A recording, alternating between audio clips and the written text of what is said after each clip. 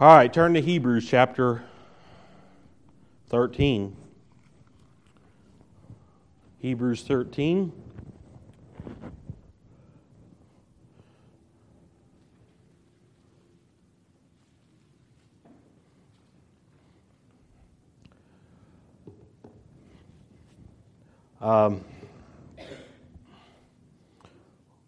I'm going to continue to speak about an uncomfortable subject and pray.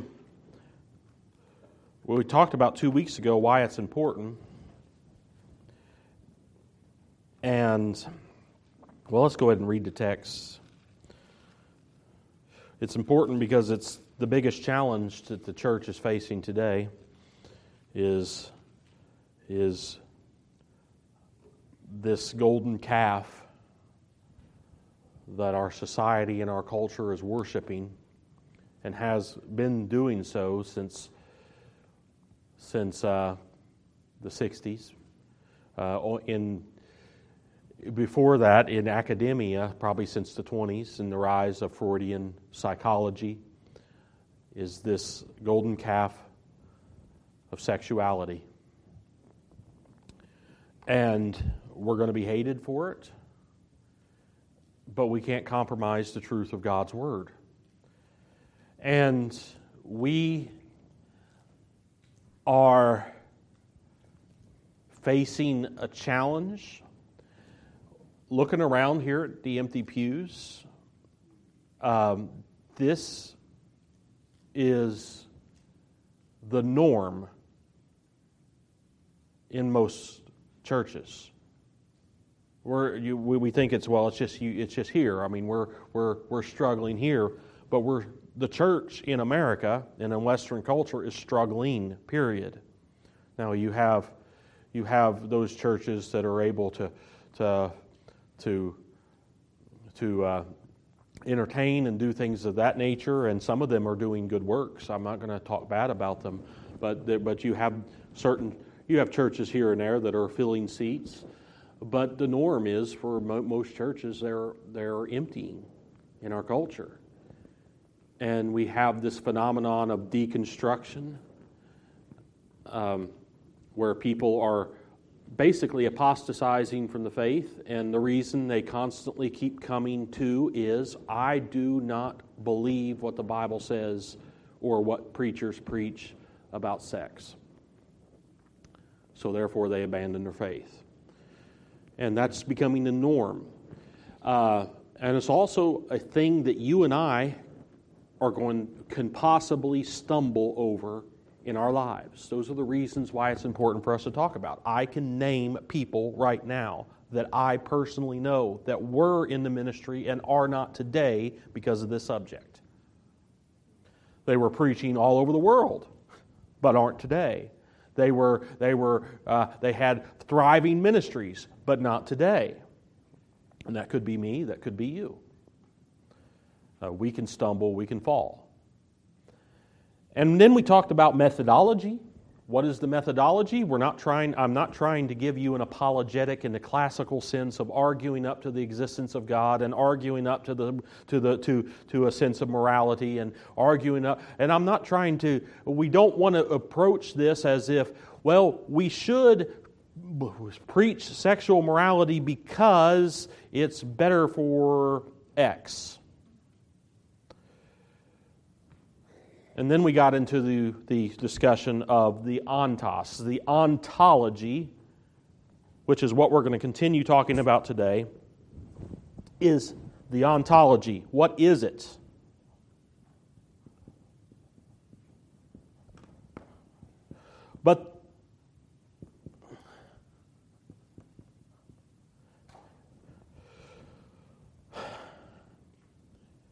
And that gets back into our method.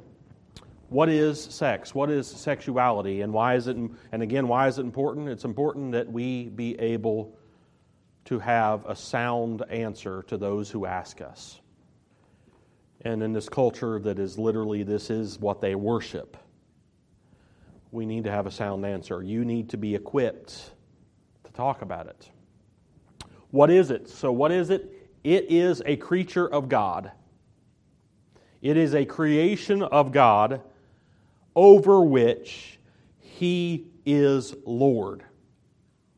And anything we have to say about it starts from there. He's Lord over this area of your life. He's Lord over this subject. And what does it mean for Him to be Lord? Well, it means that He made it, He defined it, He put boundaries around it, and those are authoritative because He is Lord. So we introduced this idea last week about distinctions. What are one of the things that our modern culture teaches about sex is that there is no distinctions of things. There is no right or wrong. There is no good or evil. And whatever makes you feel good is right. What is another way of the evolutionary saying of what is right, or whatever. If it makes you happy, well, then more power to you. That's the stance of the world. And it denies this very thing of He made it, He is Lord over it, and He created boundaries. He created distinctions. He made these distinctions, and it's important for us to see what the boundaries are. Now, let's read in Hebrews. I don't want this to be tedious, but I am ultimately, as we're going to go back and forth because I don't want to get away from giving you exegetical study of the book of Mark and things of that. I don't want to set that aside, so we're going to go back and forth here eventually. But I want, as we go through this, I am being purposely methodic. I want to bring this to bear. This is the way, not just about this subject, but about every subject that we must think, that we think about. He's Lord over it. He is Lord of all. Hebrews 13. Marriage is honorable in all, and the bed undefiled. But whoremongers and adulterers God will judge. Here's the distinctions. Something is good. Something is evil. Something is commended and blessed. And something is judged.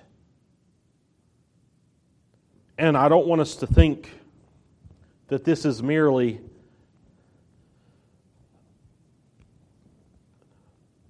a remedial thing or a light thing. When it says God will judge, it means totally, completely, finally. And our heart breaks, really, for the people that are caught up in these sins, because they are under the judgment and wrath of God.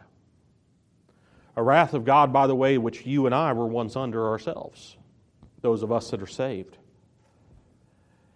And a wrath of God that is just, because there are distinctions. So last week, that's where we left off.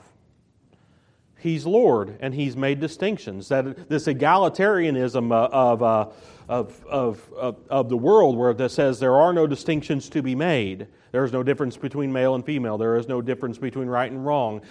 This joining of the opposites, this yin and yang, this Jungian psychology that has pervaded the way that we think about this subject and every other subject, is flawed. Because there are distinctions. What do we get in the very first chapter of Genesis is distinctions being made by God who is Lord. And I was been reading in the Septuagint, and when we get to there, and we get to those chapters where He's making a difference, He literally put something up between this and that, day and light, good and, day and night, land and sea, and He set the boundaries, and He put something up between. There are distinctions because He's Lord. And once we wipe the idea away that He is Lord, we're wiping away the idea of distinctions. You can't have once you have one, you have the other, and that is why not only does the subject of sexuality cause people to reject the commandments of the Lord, but it also causes them ultimately to reject the Lord Himself in this deconstruction phenomenon that we see, or this apostasy phenomenon. So it's definitely a sin. I want to point out here, there are places where distinctions don't belong. It's definitely a sin to make distinctions in points where God has declared there to be no distinctions. For instance, if God has said He made of one blood all nations of men, and we begin to make distinctions between this kind of person and that kind of person, and we become to think that this kind of person is dominant and this kind of person isn't, i.e. racism, then that's an evil thing. We are making distinctions where God has made no distinctions. In fact, God has declared there to be no distinctions. So if God has declared that all are under sin, and I declare myself to be righteous, I'm making a distinction that God has not made. And that's bad. These are distinctions that are contrary to the revealed truths of God. We can be hyper-distinctionalist, if you would. We can start making distinctions here and distinctions there, and there are no distinctions. We have to be ruled by what the Word of God says. It's equally sinful to say that there are no distinctions when God has declared those distinctions to be. Here, then, is the distinction in Hebrews chapter 13. Marriage is good. Marriage is light. Marriage is blessed. What's outside of it is not. So this is a distinction that God has declared. And it's not a distinction that you and I can say, well, that's just nothing. I mean, that's not really doesn't apply or something to that nature. It is a good distinction, and we tremble, like I said, and weep for those that we know that says this has no meaning. I can think of people right now that are living literally in sin and say it's nothing, and even put the moniker of Christianity upon themselves and say they're perfectly all right because there's nothing wrong with X, whatever that is. These people are to be pitied and prayed for because this distinction has real consequences. God will judge. I want to pick up from there. And I don't want to be overly tedious, and I want to get to some meat of the Word of God today. And by the way, like I said, this is not a high school health class or a middle school health class. This is a study of God's Word that begins with this simple precondition. God is Lord. God is Lord of all things, including sexuality. Therefore, it must be submitted to Him and to His will. What we have is this idea that, have you heard this phrase? My truth. Say, well, that's your truth. That's I have my truth. This gets to the basis of someone's view of the ontology of something, what something truly is. That something is whatever I define it to be. It's my truth. And this is running straight into the judgment of God, this kind of language. because we have to be submitted to the will. We don't have a truth that is contrary to God's truth in anything. Amen? We don't have a truth of our own. If it contradicts God, it's a lie. So really, what people are saying when they're saying something like, well, my lie is, the lie that I believe is, and if we think more in that terms of, that's what they're literally actually saying, if they're saying something that is contrary to what God has said. There is no my truth that is contrary to God. One cannot deny all that the Lord does in His rule over the creature and still end up with something that is true. God, in His sovereign control as Lord, created sexuality as it is and put the boundaries that exist and has declared and revealed them. God, in His sovereign authority as Lord, made those boundaries just as real as He made the boundary between sea and land, and says the proud waves must stop here. So that's His sovereignty in that subject. God, in His immanent presence, judges all things. No one can say, this is my truth, when and go and do what is contrary to the will of God in their life and not expect to face the judgment. Not be brought to the idea that God indeed sees them and is judging them. That's what it means to Him to be the Lord in this area. So this is another form, and this has been so for a long time. People will talk about authenticity.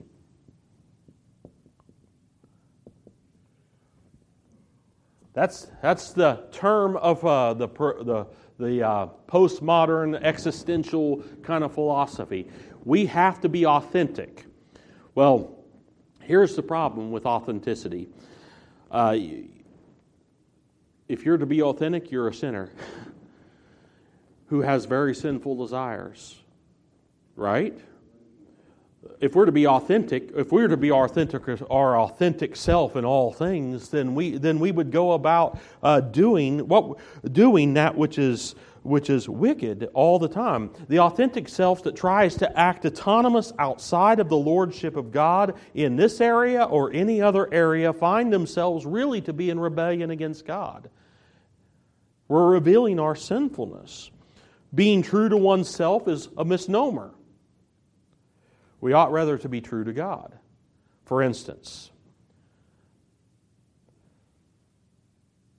the easiest thing to do is lie. I'm just being my authentic self if I tell you a lie, right? I am doing what is true to my nature by speaking lies and taking advantage of you or doing something to that nature. That's just what comes natural to me and natural to you, by the way, as well, because you have the same human nature as I do. But if I am to be true to God, what am I? I have to be honest about all things. I have to curb what I desire and what I want in order to be true to Him. I know that's a bad example, but that's kind of the best example I could come up with on the fly. So this idea of authenticity is basically this idea that I am autonomous and I get to choose. That word autonomous just simply means self-rule. I am a law unto myself, and there is no law outside of me. That's what autonomy means. And men who are autonomous will grope for value in the acts that they have set outside of a real authority, and for beauty in what keeps producing chaos in their lives. Let me ask you, since the sexual revolution of the 60s, which has continued to grow and to develop into the culture you and I have, are people happier? No. You don't know too many really happy people, do you? they're not happy or living out their truth. They're not happy in their authentic self that they've cut off from reality. They're not happy. Which is all the more reason we pity them. We pity because they have set aside purpose, and the only purpose there is what makes them feel good, and they go out to live that out, and they have chaotic lives. There's not one of them that is happy with the choices they're making. Why? Because sex outside of real lordship is a recipe for meaninglessness and emptiness. It does not make people whole, and that's what they're being told. They're being told that this makes them whole. That them just being authentic about whatever their desires and acting on those desires and expressing those desires openly somehow is making them a whole and a real person. And it's making them broken. It's making them to where they have to have this medication to get through the day. And they have to have these supports here and this support here just to get through this. And they have to have this safe place and that safe place. And they have to have all these things in place just for them to feel safe. And just for them to feel like it's a broken system. It's a mirage. It's not true. It is meaninglessness and empty. It does not make people whole. It does not but it does only create new depths of pain and new depths of sickness in them. It is not cathartic. And by that word, it's not cleansing. And we're going to get more into that idea here short. Not today. But it's not cathartic. It's polluting. This is deeper into a subject I'm not willing to get, but there's a lot of remorse that goes into acting upon what you want. And that's so with anything. I still feel bad about making fun of a kid when I was in high school. Right? There's remorse that goes with things that you do that you know is wrong, and you do them anyway, and there's always going to be a remorse. Holly was just sharing with me someone that she taught like 10 years ago that sent a message that she's really sorry for the way she treated her, or something to that effect. That's because things you do that you know are wrong create remorse. It's not cathartic. It's polluting. In its zeal to escape judgment, it trembles to know that it is destined to be judged by its true Lord. So therefore, what does Romans say? They have to push the knowledge of God away. You can't have what you want and have the Lord too. It's Christ or chaos. It's the Lord or you, and you and I are terrible people to live with. Amen. All right, you don't have to amen. All right. Sex then must be something subject to God. He's Lord. This observation, however, does not answer a lot of questions, but it has to be this necessary first step. Anytime we're talking about this subject, we have to come back to say, ho, ho, ho, ho, ho. We have to figure this out. Who's in charge of this? Who's Lord over it? Is it you or is it God? And that's how it has to be. It has to be the first step in understanding this or anything else. What one believes about sex and what one does sexually must be subject to God as Lord. Without a fear of redundancy here, I want to get into some things. Creating a physical world, like I talked about last week, and establishing boundaries and distinctions and a moral framework for reality, God automatically has asserted His lordship over us. Those who view nature as having no real nature, that's literally the view, that there is no such thing as nature. That's literally the ideology that is taught. If you want the more technical term, there is something called I'm not going to write that on the board, essentialism. And they say, you're an essentialist. You believe that there is actually a nature in things, and how far we've come philosophically. Immanuel Kant says we can't really know the nature of a thing, and now we say there is no nature of anything. There is no way that things are to be. That's literally the philosophy of our day. Nature doesn't exist. Does that make sense to you? You see how we're cutting ourselves off from reality in our culture? Nature doesn't exist. So those who view nature as having no real nature, or another word for this, no real purpose, do so in order to suppress the idea that He's Lord. Once you have purpose, you have God.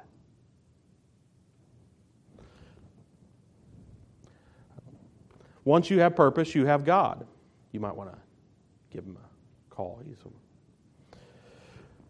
To view the physical world as having no telos, no purpose, is purposefully ignorant of what we observe. There's purpose in everything. There's purpose in an acorn, right? And it's not just so they can bounce off the tree when I'm mowing and hit me in the face or something. There's purpose in an acorn. What's the purpose in an acorn? To become an oak. To become an oak. There's purpose in every cell of your body. It's called DNA. What's the purpose of that DNA? To recreate that cell. Which at a macro level creates your liver, creates your kidneys, creates your heart, creates your brain. You are a living, walking purpose. Amen? There's purpose in nature.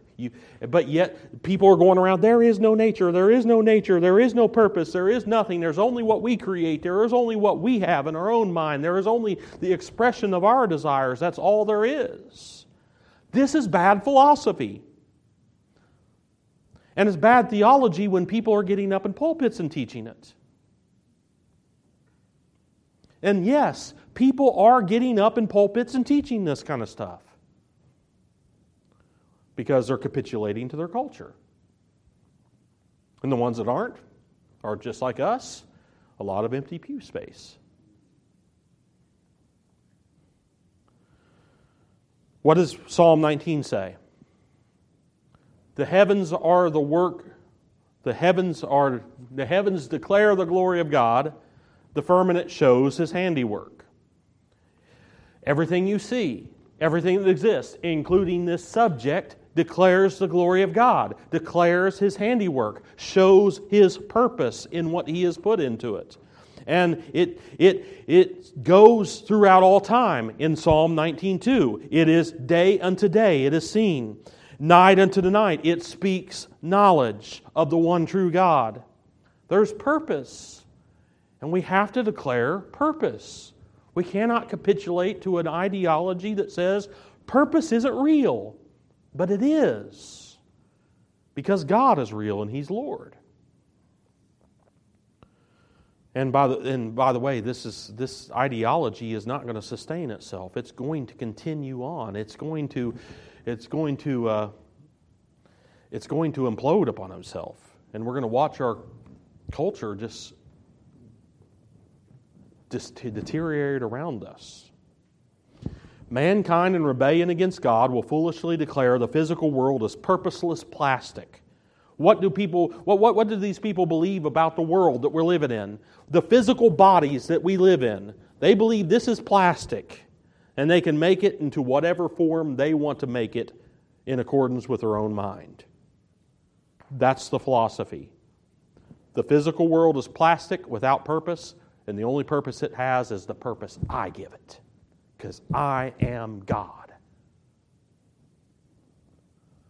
It's subtle, but how do you answer that? You answer it with the truth. This is not, I'm going to try to prove to them that there might be a God. You answer them with the truth. There is a God, He's Lord and not you.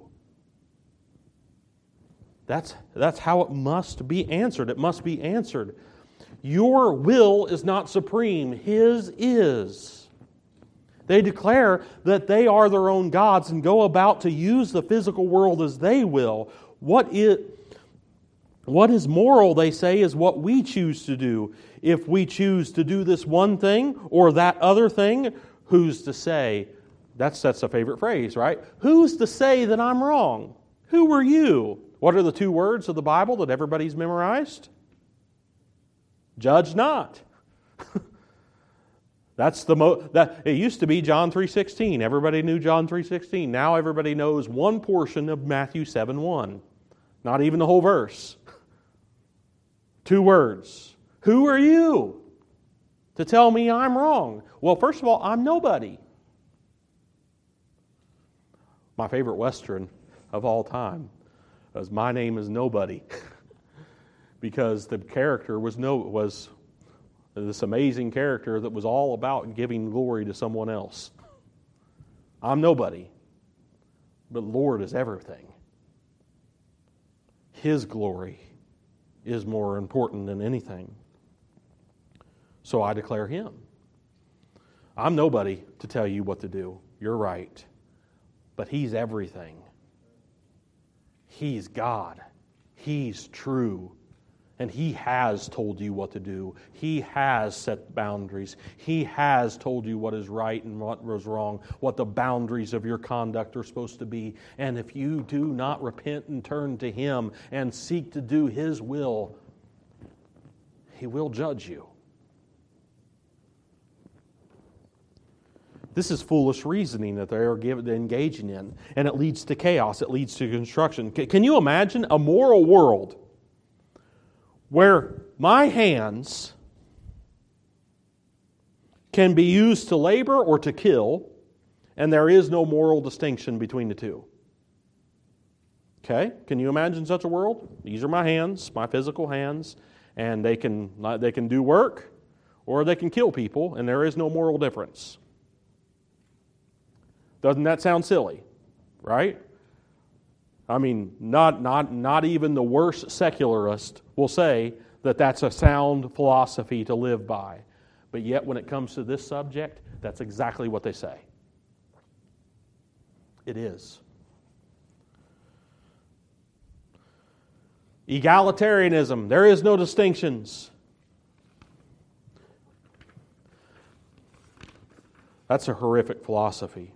How far down the road of moral depravity is one willing to let this continue as we drift towards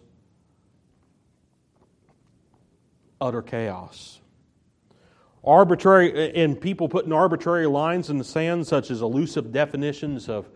I mean, think about how people in this subject are groping for a way to put some kind of boundary, and then they can't define the boundary. You'll get the word that gets thrown around nowadays is this word consent, because that makes everything okay. Consent, but no one can define what that word means. And they're struggling with it on college campuses right now and trying to figure out what consent even means. Why? Because it's just an arbitrary line in the sand that said, okay, we have to have some kind of line somewhere because we're not willing to go that far yet. So they find that line in the sand is just so easily erased. You ever seen Bugs Bunny? In Yosemite Sam, he draws a line, and Yosemite Sam crosses, he draws another line, and Yosemite Sam crosses it, and another line, and Yosemite Sam crosses it, and then Yosemite Sam goes right off the cliff. That's kind of the picture here. Am I the only one that watches Bugs Bunny? All right. Okay. All right. I'm afraid. I'm afraid this isn't a sophisticated audience. Anything can be justified by autonomous mankind, and I literally mean anything. And we're seeing that today. Anything can be justified. Right now, I thought this was amazing. 10 years ago, yeah, it's almost been 10 years ago, I was sitting in a master levels classroom.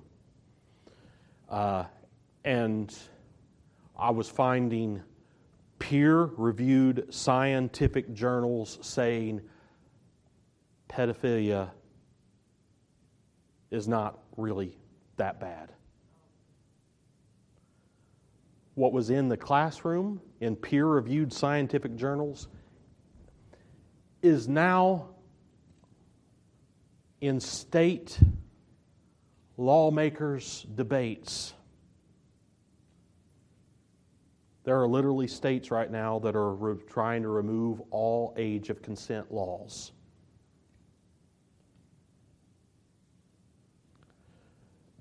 autonomous man that is a law to himself, can justify anything.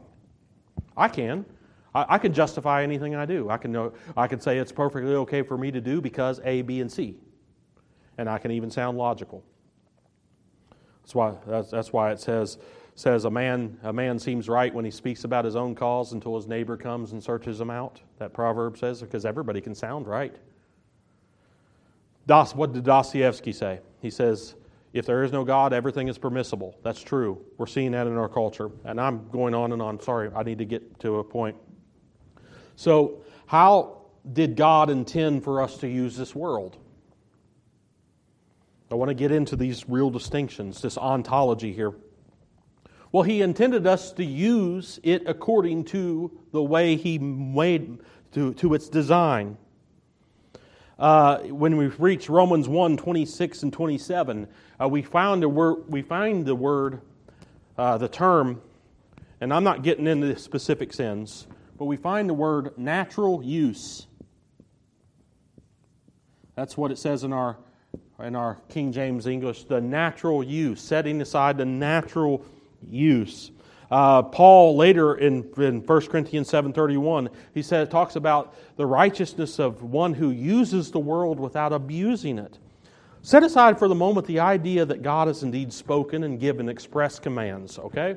So, which He has. God has given express commands for how we are to behave in every area of our life.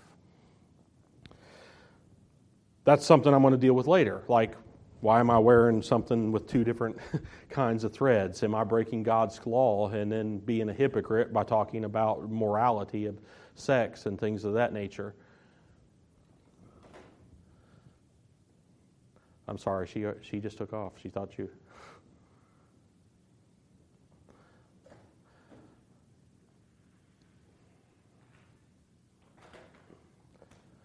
All right, so... God has not been silent on the issue. But focus right now on the fact that He is indeed there, and what is has its being because of His will. So He has created things to be as they are. That's the true ethic. He has made Himself known in nature. He is Lord over all that is and over all that I should do with nature. In other words, let me just say it distinctly. How I use my body, how you use your physical body, how I use the members of my body, just like I was talking about with my hands, matters. And it's something, and what I should do and what I should not do has been ordered by God. James captures this aspect of ethics, and this is really the point I wanted to get to. James 17, we've heard that. If you know to do good and do it not, it's... Now, I've had many a preacher make me feel really bad for not joining a lot of different programs and filling up my schedule with 100 things that I know to do good, and if I don't do them, it's sin. That's not a good way to...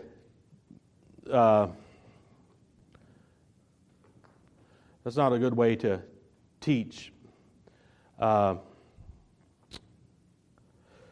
Because it's taking that thing out of context. What was the context of what that says? Therefore, to him that knows to do good. What's that therefore? We always got to read things in context, right? So what James intended to say was the known good, which if we fail to do is sin, was seeking the will of God in everything we do. I don't want you to have to go back and study that entire context, but the entire context is verse 13 of James 4 through verse 17. And what was the story? He says, if you say today we're going to go, or tomorrow we're going to go down to a city, we're going to do certain things, and we're going to do this, but you should have said, you ought to have said, if the Lord wills, we will do this and that. It is seeking the will of God in all things. And this idea is profound, that many ignorant and legalistic ministers is more profound than what they have portrayed it to be. James marks a difference between two separate ways that people live their lives.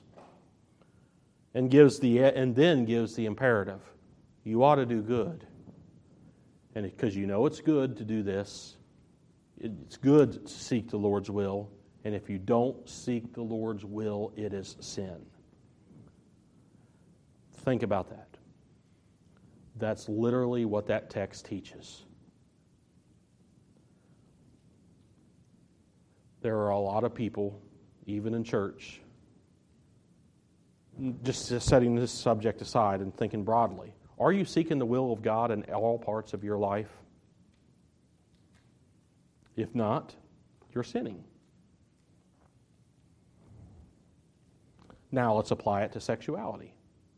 There's a lot of people that are not truly seeking God's will. I don't want to get ahead of myself here, and I don't want to be like Pharaoh and keep God's people. But this is an important thing here. This is what might be called, James was preaching against what might be called today secularism. Living and acting as if there was no God. Even in things that might be good to the world's eyes. It's good to go to a certain city, and it's good to make gain, and it's good to have profit, and it's good to provide for yourself, and it's good. But if you've done all that without seeking God's will, it's sin. Even if you put the Christian moniker over your head and say, I'm a Christian, but you're not seeking the will of God in your life, in the things that you do on a daily basis, it's sin. That's secularism. Going about as if God wasn't there. Going about as if God has not spoken. Or as it says in Romans 8:28, or 1:28. They didn't want to retain God in their knowledge. And that was the answer, by the way, to sexual sins.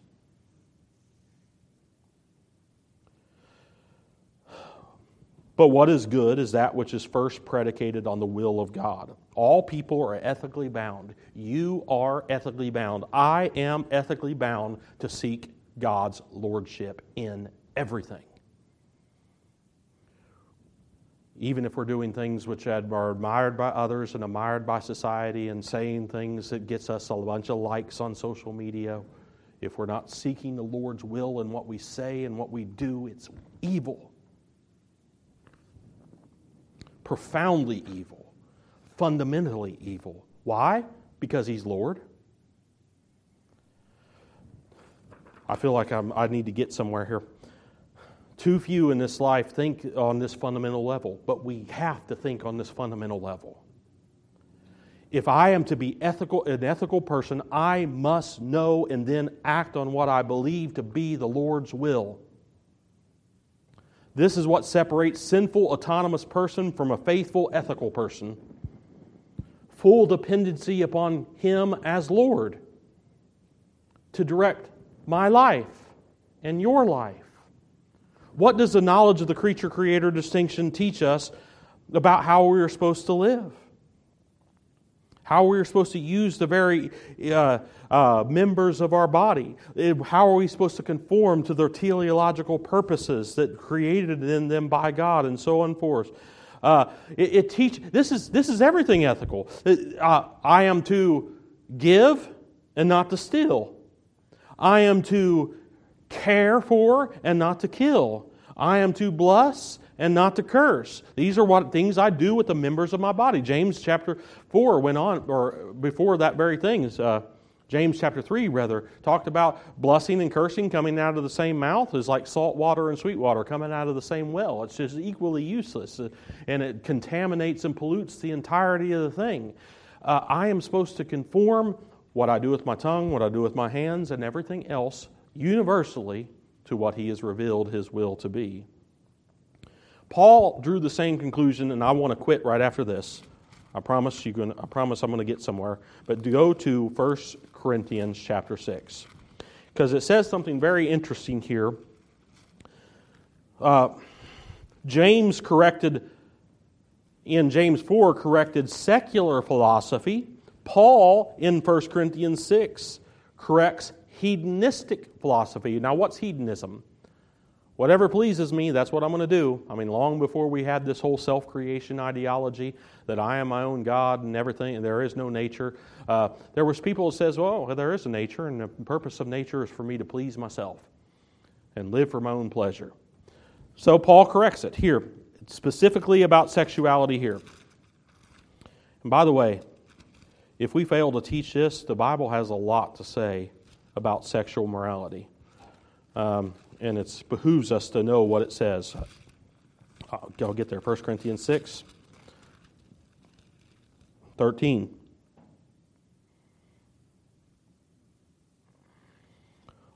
Well, verse 12, he just got done saying there's going to be people deceived. That's a subject for a later time. Fornicators, idolaters, and adulterers, and so on will not inherit the kingdom of God. Such were some of you. He says in verse 12, all things are lawful for me, but all things are not expedient. All things are lawful for me, but I will not be brought under the power of any. Meats for the belly and belly for the meats, but God shall destroy both it and them. That's a subject for later. Now the body is not for fornication. The body is not for sexual immorality, but for the Lord. And the Lord for the body. Now, I want to take 3 or 4 minutes to unpack this, just real quick. What's he describing here? As a self-contained cycle that people live in. Meat for the belly, belly for the meats, meat for the belly, belly for the meats. It's a self-contained cycle of appetite, and saying the appetite exists to be fulfilled. And things exist to fulfill the appetite. And that's all there is to life, is me getting what I want.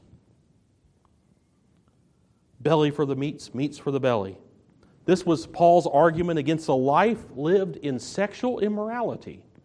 This is what he says you're doing. You are literally living this out. You're saying that that's all there is this cycle. Belly for the meats. Meats for the belly. That's all there is. I'm getting satisfied, and this thing exists simply to satisfy me. This was Paul's argument against a life of sexual immorality.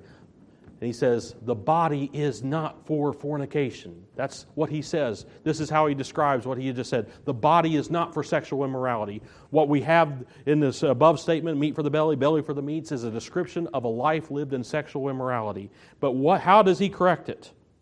How should we then live, Paul, if we're not living for our appetites? He said, the body is for the Lord. We sing that hymn, take these hands and let them be. Take this mouth and let it be. Right? We sing that hymn sometimes. The body is for the Lord. Romans chapter 6. Yield your members. The members of your real physical body, yield them to God as instruments of righteousness. What is my hand supposed to be? Instruments of righteousness. What is my tongue supposed to be? An instrument of righteousness. You can see very well how Paul is applying this to the area of sexuality. The body is for the Lord. And the Lord is for the body. In other words, as James taught, the body is meant to seek the will of God and to be pleased in the Lord's will. We should do a study sometime on Christian contentment. I'm afraid that so many of my problems that I still have in my life is due to the sin of not being content. That's probably the problem with my finances a lot of the times. I'm not content with what I got in the refrigerator, so I'm going to go spend X amount of dollars on something that I find more appealing. I'm not saying don't ever treat yourself to an ice cream, but you know. And then wonder why the checkbook is just not adding up anymore. Why am I in debt? the sin of discontentment. The body's for the Lord. And the Lord, that is His will, is for the body to be content in, for the body to rejoice in.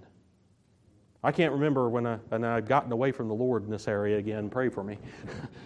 How happy I was going the speed limit. Because I felt like the Bible says in Romans 13 to obey the powers that be. And the powers that be put that speed limit sign, and I'm sinning against God when I'm speeding. And then I said, I'm going to start going the speed limit. I'm going to start obeying God in this matter. And I felt so good. Now I feel just conviction. But more broadly, that's what I'm getting. The Lord is for the body is for the Lord. We exist. All the members of our body exist for Him and to delight in Him, in doing His will. I want to stop there, and this is a greater life than this cycle. Well, the belly is for the meats. Well, what's the meats for? They're for the belly. Well, what's the belly for? It's for the meats. And this endless cycle of going nowhere and just living for the appetite and think, this is a horrible thing. You know why people feel used? It's because they're treated by others as if they are a commodity for their appetite to be fulfilled with. That's why this hedonism that people are living in, this my truth, this authenticity idea is evil. You want to see people trampled and people used. See this philosophy lived out. It's not good. It's wrong. And when we declare that He is Lord, we are declaring the precious truth that they need to hear, that we need to hear again and again and again if we are to live. Blessed is the man whose delight is in the law of the Lord, and in His law doth he delight day and night. He shall be like a tree planted by the rivers of water, that brings forth his fruit in his due season. His leaf also shall not wither, and whatsoever he does shall prosper. The ungodly are not so. What is this? This is ungodliness. It's me. Everything's for me. To live in it's ungodliness. And it withers and it dies. And ultimately it's destined for a fire. We have something far better to declare than that. I hope you receive something from the Word of God. And we'll pick up here next week, building up on this subject. Let's go ahead and be dismissed with the doxology.